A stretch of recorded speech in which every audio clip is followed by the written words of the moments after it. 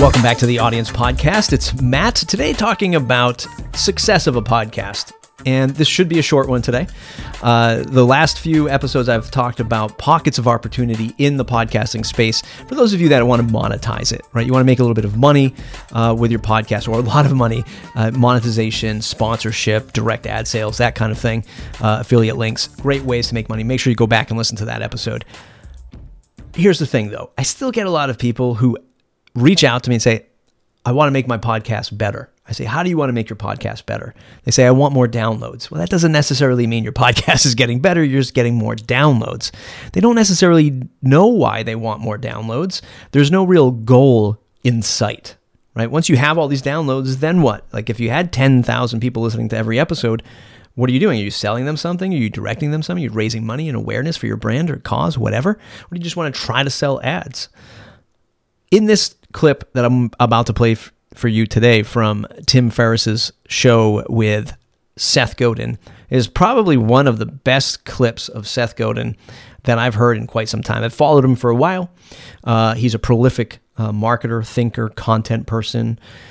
And this clip really hit home for me. I wanted to share it with you today. Remember, this is on Tim Ferriss's podcast with Seth Godin. I'm going to play that for you right now.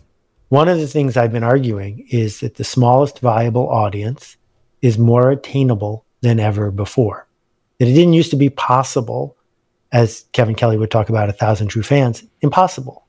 But, you know, if you run an HVAC small business, 200 customers is plenty. And, you know, I am super pleased with how my books have done, but 99% of the people in America have never read a book I wrote. 99%. Plenty. Fine. The smallest viable audience means you're on the hook, because if you are specific about who it's for, then that group gets to say, you made me a promise and you didn't keep it. Whereas if you say, I have this big shiny idea, but this VC won't fund me, or this media company won't write about me, or Oprah won't call, now you have a great excuse.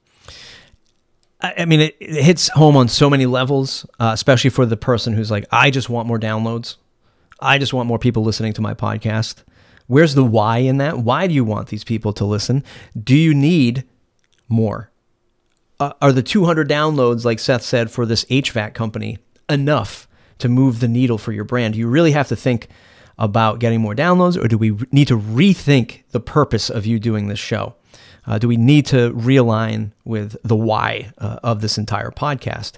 And I also like how he sort of says that, you know, these real large aspirations, like he mentions Oprah, you know, that's a way for you to hide behind that as an excuse. Well, you know, I didn't get 100,000 downloads, so I guess this isn't working. Or, you know, I didn't get Oprah or whomever on my podcast. I guess this isn't working. It gives you an out. It gives you an excuse. Whereas you work for the people, right? If you work for your audience that are there for you and to listen and to learn and to laugh and to be educated from, there's no excuse. Like, you're showing up for them. That's it. You can't hide from it. You shouldn't hide from it. And if you're not happy with it, well, maybe you're not happy with being a podcaster and it's just no longer satisfying for you, but you might want to realign your expectations with the purpose. I've got these 200 listeners. I'm thankful for these 200 listeners. Let me see what I can do with this. Maybe I'm trying to sell ads, but maybe I should be telling them that I'm a great web designer or I'm a great photographer, you know, and that's what I should be leading with. Get them to hire me, get them to refer me, other than trying to build this, you know, pop culture 100,000 downloads episode per podcast. So I wanted to leave you with that thought from Seth today. Again, the Tim Ferriss Show. You can go to tim.blog and look for the Seth Godin episode. That's just 1 minute out of a hour-long plus conversation that Tim and Seth had. If you want to get better at podcasting, go to podcasthackers.com. It's the new Facebook group that we're putting together. It's an old Facebook group. I'm calling it new because we've got a website for it now. We're going to have more direction on it, and there's going to be a lot more resources wrapped around the Podcast Hackers movement. 2,000 podcasters from around the world are there. This is also the first episode where I've recorded to YouTube. So if you're not a YouTuber, If you're not a Castos YouTuber yet, go to youtube.com/Castos. Hit subscribe on the YouTube channel. You'll see me in both places. You'll hear me in your podcast player. You'll see me on YouTube. I've got a great face for podcasting. All right, everybody. We'll see you in the next episode.